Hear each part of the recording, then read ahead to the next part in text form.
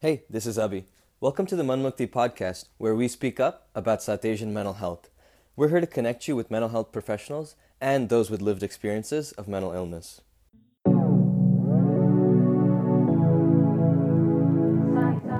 One of the strains on mental health in the South Asian community is the pressure of being a model minority. How does that perception affect our understanding and desire to share experience of trauma? In this episode, we talk to Shanta Kanukolu, a licensed clinical psychologist, about her thoughts on gender-based violence and the associated trauma in the South Asian community. Shanta has also just started her own private practice in Chicago, so we'll hear about how she became interested in mental health and how she thinks we can tackle stigma. I was on fire and no one could save me but you. Hi, Shanta. Thanks so much for joining us today on the Manmukti podcast. We're really happy to have you here, and we wanted to get started just by asking you an intro of who you are, where you're located, and what you do. Sure. Thank you. Thanks for having me. Really excited that this podcast even exists and you guys are pushing this endeavor. So thank you for thinking of me and for having me. As for who I am, I'm a licensed clinical psychologist here in Chicago. I'm originally from New Jersey, graduated from Rutgers University, but I moved to Midwest in 2005 to start graduate school at the University of Michigan.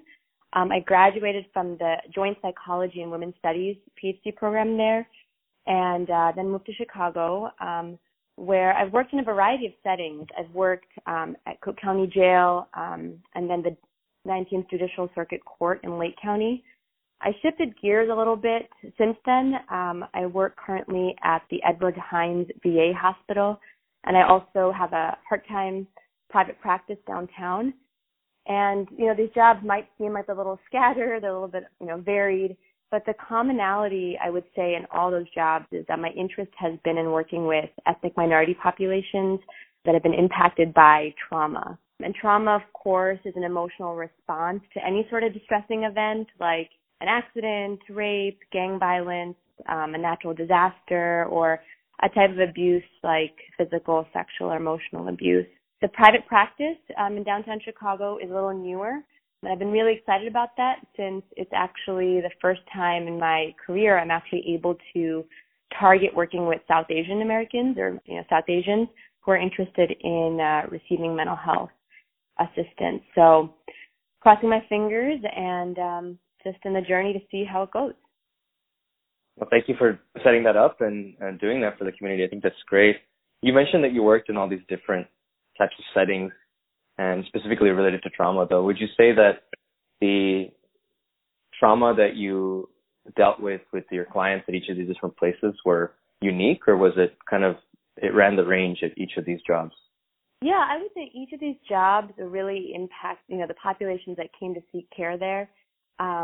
Very different, demographics, very different family structures. I worked in Cook County Jail. I was working in the women's division, and that was specifically in a program that provided treatment for women impacted by trauma and substance abuse. And then over at Lake County, I was working in the specialty court program, and they attracted individuals who also struggle with substance abuse. I think the types of trauma were varied, but there is such a commonality when it comes to trauma that people are struggling with similar symptoms across the board. My veterans at the VA, obviously, many struggle with PTSD from coming back from wars or different combat zones. And again, very different types of trauma, but the commonality is that they experience flashbacks, nightmares, intrusive thoughts, anxiety, depression, and sort of some existential angst about what's next for them, and trying to learn how to attach to people and cultivate more, well-balanced lives. And how did you actually become passionate about mental health in the first place and get started on this path to helping people in this way? Yeah, so, when you asked this question to me and you told me you were going to ask about this, I really had to do some thought on my own, some more personal reflection. So thank you for the opportunity to do that. Of course. So I would say like many Indian American individuals of this generation, I first thought out I was going to do medical care in terms of being a doctor, getting an MD. I think your first guest on the podcast, Mega, shared something similar to that. So I started off pre-med, and I found myself not really feeling passionate about the classes, not doing very well in the classes, not feeling excited about the things that I was learning. And it wasn't until I started taking some psychology courses my sophomore year that I really feel like I was finally in a place that I felt like I was blossoming as an individual and really excited about being in the classroom. And so I graduated ultimately with a degree in psych and public health, and just looking back, I'm so glad I made this switch and really loved it. I think college was also the first time I was away from home and was processing some personal experiences as well. It was the first time that I was processing that someone close to me was sexually abused as a child by someone in our Indian American community, in our religious community. And it was also the first time that I was processing my own personal experiences of abuse and depression. And so, I think along with taking classes that were really exciting to me, I was doing this personal processing, and I was even sharing with others a bit of this process. And I found, people in the community, in the Indian American community, reacted in, one of two ways. It was either kind of confusion and avoidance of what I was talking about when I talked about why I was doing it. But, the other part of the population would start disclosing things to me. They would start sharing that something like that happened to them, or they had been sexually abused, or, they never told their mom what happened with their cousin, or, some family friend did such and such. And so I just was intrigued. I realized, wow, there's this theme of avoidance, or this theme of a desire to really talk about it and get some answers or some help or some validation about it. And it kind of turned me on to this idea that, there are people in our community that are struggling to learn how to process these topics and don't know who to talk about it with them.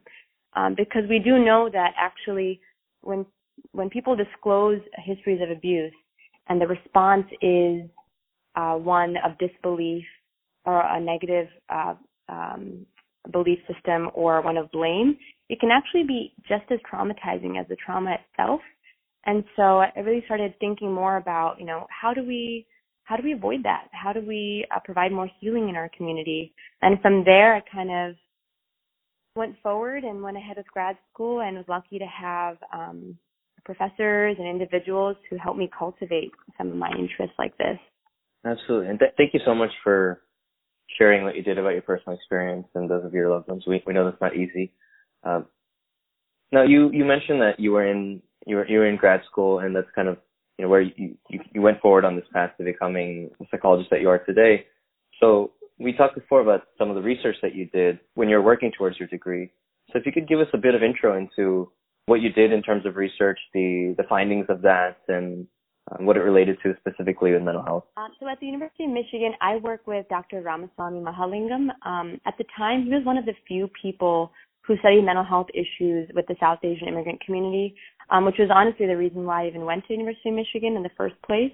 He was great at letting me shape my own research and help me understand how to ask the questions I wanted to ask within the research context, which was great. So before I get into my research, I'm going to quickly define one term that many of you may already know or be familiar with. It's the model minority term. So that was a term that was coined in the 60s, right, to describe Japanese Americans originally. It was used to sort of compare Japanese Americans to African Americans at the time to sort of justify why, it's possible, after all, for immigrant communities to do well in the U.S. So it's a controversial topic, right? Controversial term. One, it masks issues within communities like the Japanese American communities. And I should go back and say that it's a term that's now been used for many other Asian subgroups as well. And the problem is, right, that it masks issues within these communities. Sure, these communities might have a higher degree of socioeconomic success. There might be maybe higher educational attainment, lower criminality, higher family or marital stability. But that doesn't necessarily mean that everyone is doing perfectly well and happy and has no issues, right? So that's one issue with that term. The other one is that, historically it's been used to suggest that, every immigrant community should be like this, that there's no need for us to make any governmental changes or to help address social issues from a systemic perspective. So this term, this model minority term, I think there can be a source of pride when one is a part of that community because there are all these positive associations with it. But there's also some pressure to live up to that live up to that term or that stereotype. Yeah, I think that's actually really useful that you defined that for us. I actually had no idea that it was originally used to refer to Japanese Americans. And I think it's something that's come up time and again in the conversations we've had in this podcast as well as with others about how mental health problems become so prevalent in the community in the first place, right? Like, why is there stigma? It's because, we're trying to be such a model minority in some cases, right? Like, we're trying to not let out the fact that we're dealing with problems just like anyone else is. And right. So, I think it's really useful to start from that footing. So please continue, though. Good. Thank you.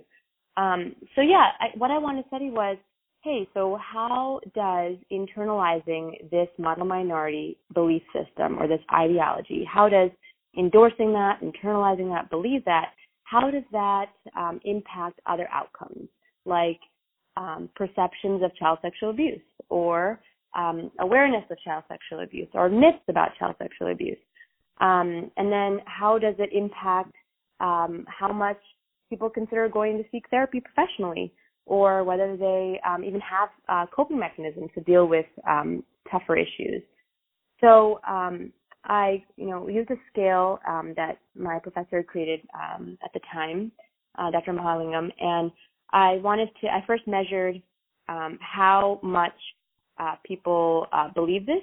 And so I had on a scale, I asked them to rate how much they believe these statements, such as, I feel pressure of living up to the expectations people have of me as a model minority, or I do not mind making personal sacrifices to be a successful Asian American.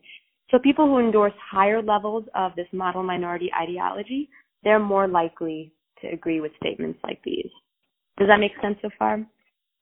So just to be clear for listeners, the more people that believe in this model minority idea, the more likely they are to be in denial of any issues in the community. Is that right? Yeah, that's definitely one piece of it. Interestingly, I actually did have a factor called denial of abusiveness in my research, and that was actually not significantly related, interestingly enough, to model minority ideology. It seems like what is more, salient here is that people don't deny that it happens, but there's this belief that the more that one is culturally identified or ethnically identified, or the more proud we are of our identity, then culture will protect us from it. So maybe it happens. Maybe the assumption is, if I can interpret my findings, maybe the assumption is, okay, we don't deny it happens, but it must be happening to people that are not culturally identified. So there's this belief that culture will protect us. Culture will save us from this issue. This was a kind of an odd finding because we were thinking if people denied it, then they also are going to think that culture was important. But surprisingly, they didn't deny it happened, but they just really felt like the culture will save us. That seems like the more salient finding that came out, which, we know that's not always true. One can be religious, one can be well-to-do, one can be, all these perfect model minority things, but that doesn't necessarily mean that they don't have significant mental health issues or some psychopathology or own histories of abuse themselves that make them do things like perpetrate on other people in the community. And when people think that culture is going to save them from abuse or prevent them from dealing with abuse, is there sort of a kind of a sliding scale there? Do people believe that the more cultured they are, the more tied back to their South Asian roots that they are, that the more safe they are from dealing with abuse, things like that? Or do they believe, like, if I attend all these cultural events, or if I make time to go to the temple or mosque every weekend, then I'm being more cultural and I'm being more South Asian, and this doesn't happen to South Asians. Is that how that works for people? So I didn't actually measure how they identified as South Asian or Indian or Pakistani. I kind of just looked at like how much they actually believe they were that. And the more that they believe they were that, the more they believe that they were the model minority, the more they believe that South Asian cultural values would be buffers or protective factors for child sexual abuse. Does that make sense? Yeah, no, that makes absolute sense. Yeah, so I didn't look at the specific factors that contributed to that model minority ideology. I just wanted to know how much did they actually even believe it in the first place. They walked in with that mindset. And to be clear, this research was on specifically about 300 South Asian undergraduates from across the country. So I do wonder if we do this research on people within the community who are older or different generations, it might have led to different responses or different belief systems. So this is a snapshot, though, of specifically South Asian or South Asian American college students between the ages of 18 and 22 living in the U.S. But, again, what was interesting was I think we assume that the more Americanized or Westernized one is, one will have clarity on these topics. But the truth is, I think we internalize and we buy in or believe certain stereotypes about our communities because that's what we grew up with. That's who we are. They inform how we think and what we believe about ourselves. And perhaps even being brown in an area where maybe you stand out can make one feel even more strongly ethnically identified or really have them think about being a model minority than their context. Okay, gotcha. I think that I'd like to then ask more about how this denial or how this identification with a stronger culture manifests itself in people seeking help. Mm-hmm. Model minority ideology was not significant to what the people's attitudes were towards seeking professional help. But what was significant was gender. And this is really consistent with a lot of past studies with other populations in the U.S. Specifically, women held more positive attitudes towards seeking mental health services. And this is consistent across many, many ethnic minority groups and majority groups as well in the U.S. But what this made me wonder was, okay, if women have more positive attitudes towards seeking mental health services, where are the males getting help? Or are they getting help at all if they have mental health issues? Are they able to even label when they are having a mental health issue? Or if they are sexually abused, are they able to even acknowledge that they can go somewhere for help? Right. And would you say that's something and you said that's something that's not unique to South Asians, right? Like across the board, males are less likely to seek help for this kind of trauma that they might experience. Males are less likely to actually seek therapy at all, not just for something like child sexual abuse, which has its own stigma attached to it, but even for other concerns. I think there is a lot of literature on the gendered nature of help seeking, which comes from so many different variables and so many different types of socialization factors, whether it be media or family. But it's something that's important because we know that depression, anxiety, trauma doesn't just apply to females. So then where are the males getting help for that? Hey listeners, my name is Shama and I am part of the podcast team here at Pan Mukti. On this episode's break, we bring you a brand new segment we like to call Pan Mukti, where we tell you a terribly wonderful joke. Why? Because there's that quote about laughter being the best medicine or something. And honestly, anytime that there's an opportunity to share a terrible joke, we'll run with it. So enjoy.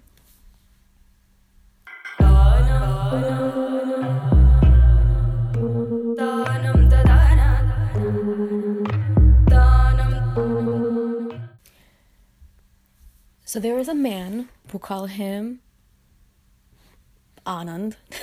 No, we'll call him Abhi, after our founder here at Manmukti.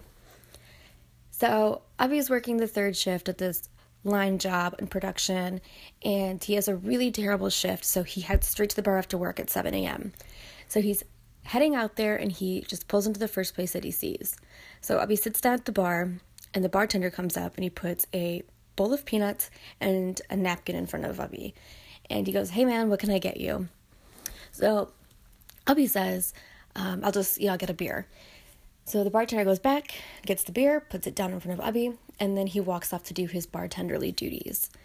So Abhi's sitting there, and he's hanging out, he's reflecting on his shift, all pensive, and on the screens in this bar are all these sports highlights and news and etc., things that are on at bars, and he suddenly hears somebody say, "Wow, your skin looks really great today."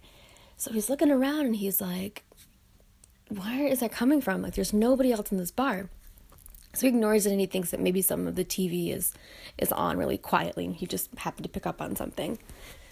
So then, he's sitting there, minding his own business again, and he hears somebody again say, "Your hair looks really good like that." So he's like, who is saying all these nice things? I don't get it. Like, he's looking around. So the bartender happens to come back up to check up on him. And Abhi says to the bartender, "Hey, is anybody else here at the bar?" And so the bartender is looking around like, "No, dude, it's 7:30 in the morning. Nobody else is here." So Abhi goes, "That's weird. I keep hearing someone say nice things about me." So the bartender looks at him and says, "Oh, that's just the peanuts. They're complimentary." Oh, stop. Thank you. I know. Thank you so much. I heard it somewhere and I just loved it. And you're so welcome. Oh, please cut it out. To get involved, speak up, and share your bad joke, connect with us on all things social media at Manmukti. Let's get back to the show. Why do you fear the unknown, my love? Why do you fear the unknown, my love? We know that depression, anxiety, trauma doesn't just apply to females. So then where are the males getting help for that? Right. So some of these issues you've been talking about, especially in regards to abuse, how often do they tend to go undiagnosed for various reasons, and how does that lead to potential harmful consequences? Yeah, that's a great question. So I can't say how often they go undiagnosed, since of course we don't have the data on those who don't come forward, right? But we do know that there are various reasons why people are not coming forward and sharing that they've been sexually abused or they have mental health issues. One reason has been talked about, I think, quite a bit in your podcast, which has been great and very accurate, that there is stigma. There is the stigma associated with sharing personal conflicts or issues to individuals outside of the family, since it can mean shaming one's family or maybe messing up one's reputation. But, in addition to that, a number of other factors have come up when people have been interviewed or through research on South Asian Americans. There's been, I think, similar to other communities of color, there's some mistrust. People fear coming forward and talking to people outside of their community out of fear of being judged or being discriminated against. And it's really hard to explain one's culture, I think, from scratch to someone outside of the community. And so this often prevents people from jumping into therapy in the first place. Additionally, confidentiality is an issue at times. I think there's a fear that even if someone does find someone from their community as a therapist and they don't have to explain culture, then there's a fear that, oh, what if they know someone else in my community? What if they know my aunt? What if they are married to, my doctor? So there's a fear that, oh no, if we have someone who understands us, that might mean that they can break confidentiality and spread our issues within the community. Language barriers is another reason. We know a lot of individuals have families, even if they themselves, these individuals, want to come forward and speak English, perhaps their family members don't. And then how do we incorporate them into therapy to talk about tough things like sexual abuse or gender violence? Lastly, I think something that I personally have witnessed is that there is a general lack of knowledge and stereotyping about the legal process in the U.S. So I know someone who had been sexually abused as a child, like I mentioned earlier in this interview, and when I asked their mom why they hadn't come forward, there was a lot of pain there and a lot of fear, and she had said that she was honestly afraid that her child would be taken away immediately if she ever reported this to the police or reported it to DCFS. And, looking back now, this was, a conversation I had with her when I was in my youth, and I was not in the profession at the time. But looking back at it now, I wonder how many other people, are watching Law and Order SVU or were hearing stories on the news, which made them think that if they came forward, if they actually reported someone from their community, then they would lose their child. And that's a real fear, and that's a really scary consequence. So if you think about it in that way, I can empathize with why people don't want to come forward. But then the consequence is the perpetrator is still in the community. There are no consequences for him or her. And then the child is left sometimes having to grow up in that community with that perpetrator there around them. I think, that movie years ago, Monsoon Wedding, did a great job of, I think one of the first movies that I'd seen, at least from my memory, that kind of captured that. But this is a real consequence that people oftentimes have to continue living with their perpetrators at family parties or at temples, because there's this, again, all these barriers to actually having this issue addressed.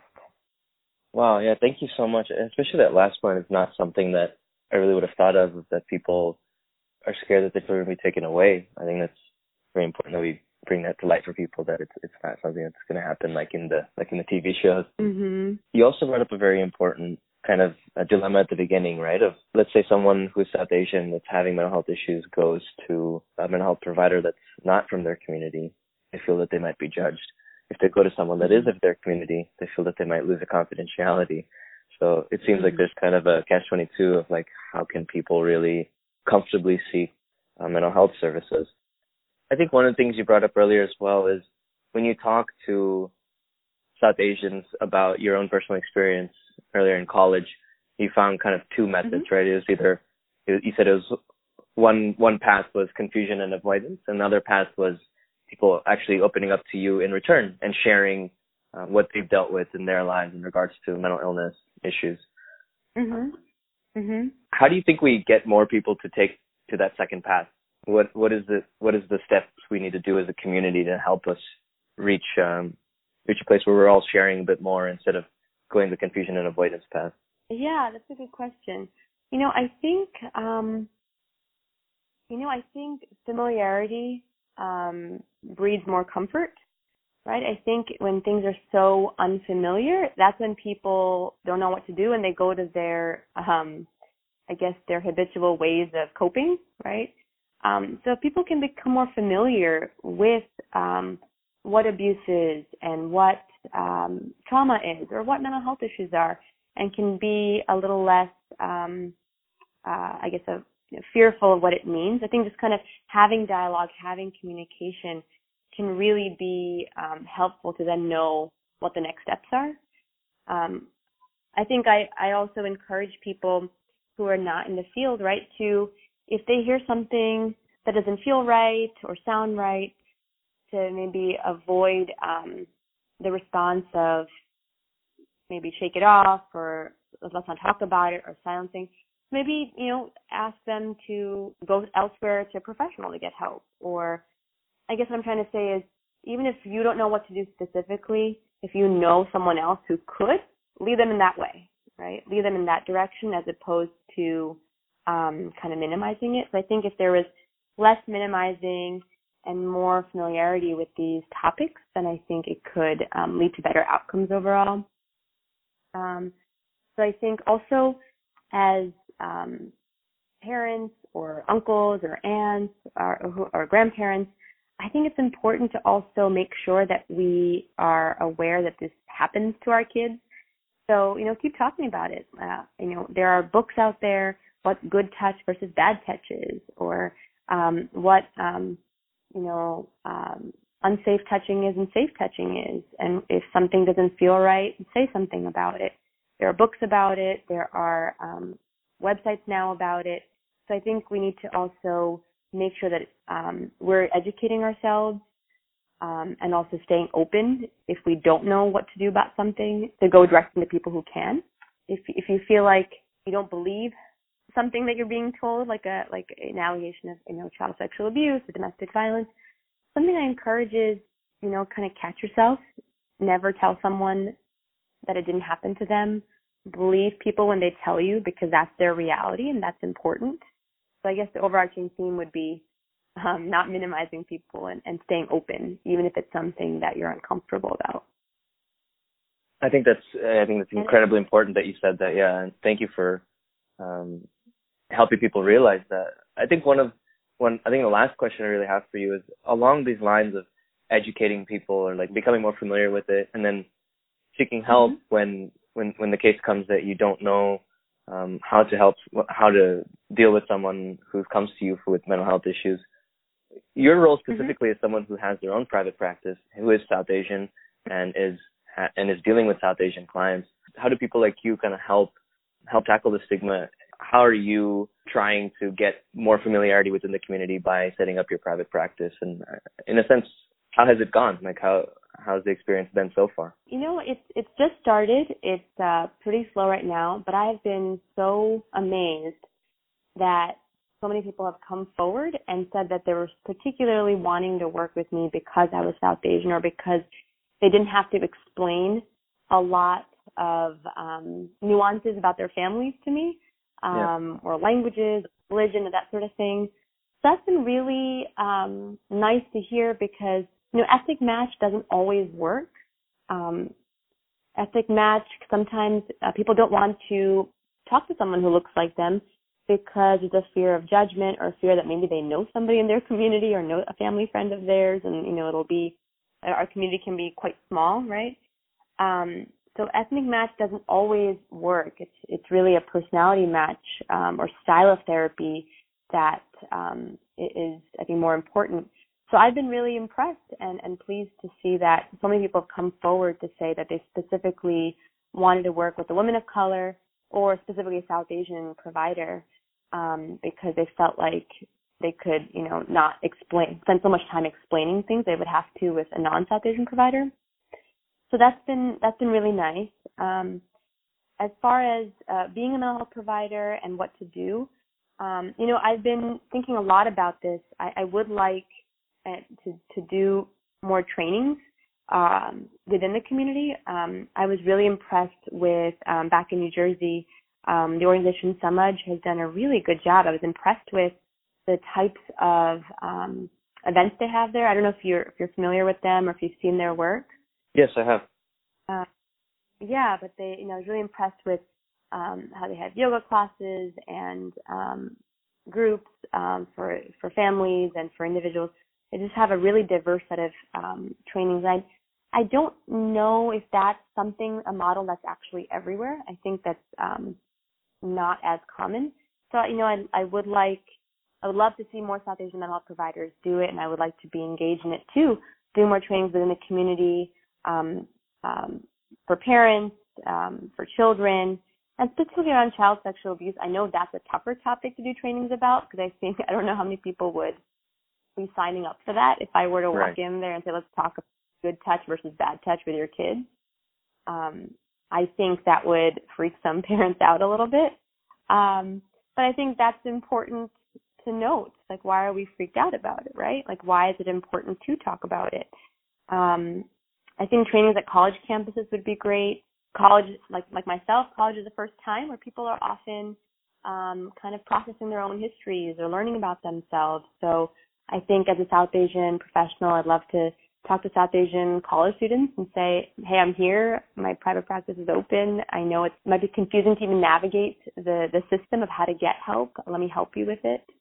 I'm not fluent in other Indian languages, but I would love for more of my community members to do maybe bilingual treatment groups, or provide affordable fees for those who can't afford it. That's something that I personally am doing at my private practice. It's challenging sometimes to do that, but when I can, I'd like to provide more affordable fees. And, I want to add something I'd also love to see within our community is something like the Sangat model. Have you heard of Sangat before? I have not. So Sangat is actually, I believe it's a healthcare organization, a nonprofit healthcare organization with headquarters in Goa in India. And they recently did a little talk about it in NPR. What they do in India is right now within the Sangat model is they're trying to train people within the community who have at least a 10th grade education to get some basics on mental health training. So individuals there go through a 3-week workshop. It's taught by mental health professionals, and individuals learn how to talk to people with depression or alcoholism or other problems, and they learn how to give people with those issues some tasks on how to refocus their minds. So it's an adaptation of cognitive behavioral therapy, which is a popular treatment around the world right now, aimed at changing harmful patterns of thinking. So in 2 studies they've done over there in India, 7 out of 10 patients attended all their sessions with their lay counselors. And that's actually comparable with best treatment completion rates in Western scientific literature. And they also found that depression was significantly better, and I think the alcohol trial also showed significantly less drinking. And so I guess what I'm trying to say is that I would hope, or I'm hoping over time, that we can create a model like that, where even if not from professional mental health providers, perhaps we can sort of train people within our community on how to talk about these topics or how to direct people to shift their thinking and their behaviors in a positive way. I know it might sound odd coming from me because that's, like I'm losing business there, but that's okay. I'm okay with people getting help wherever they can. It doesn't have to be in traditional psychotherapy settings. I hope it can be at temples or, at family parties or, within the community as well. Right, absolutely. I think that's something that we hope Manmukti can do eventually, is to help the community as a whole just be more educated about mental health such that they can help each other about these things. And, even if it does mean taking business from you, we would hope that at least as a community we're able to kind of discuss these issues more openly with more familiarity, like you said. But in the meantime, I do want to give you business. So for those of our listeners who are in the Chicago area, how can they find you if they do want to talk to you for help or anything like that? Sure. Thank you for that. I currently work for Alliance Collaborative Psychotherapy. That's at 500 North Michigan. If you were to even Google me, Shanta Nishi Kanukolu, you can find me. Or Alliance Psychotherapy is probably the easiest way, since I know there's a lot of vowels in my name there. So Alliance Collaborative Psychotherapy is where I practice right now. And, I'm happy to share my email address if that at some point on the website at Manmukti, if that's easier.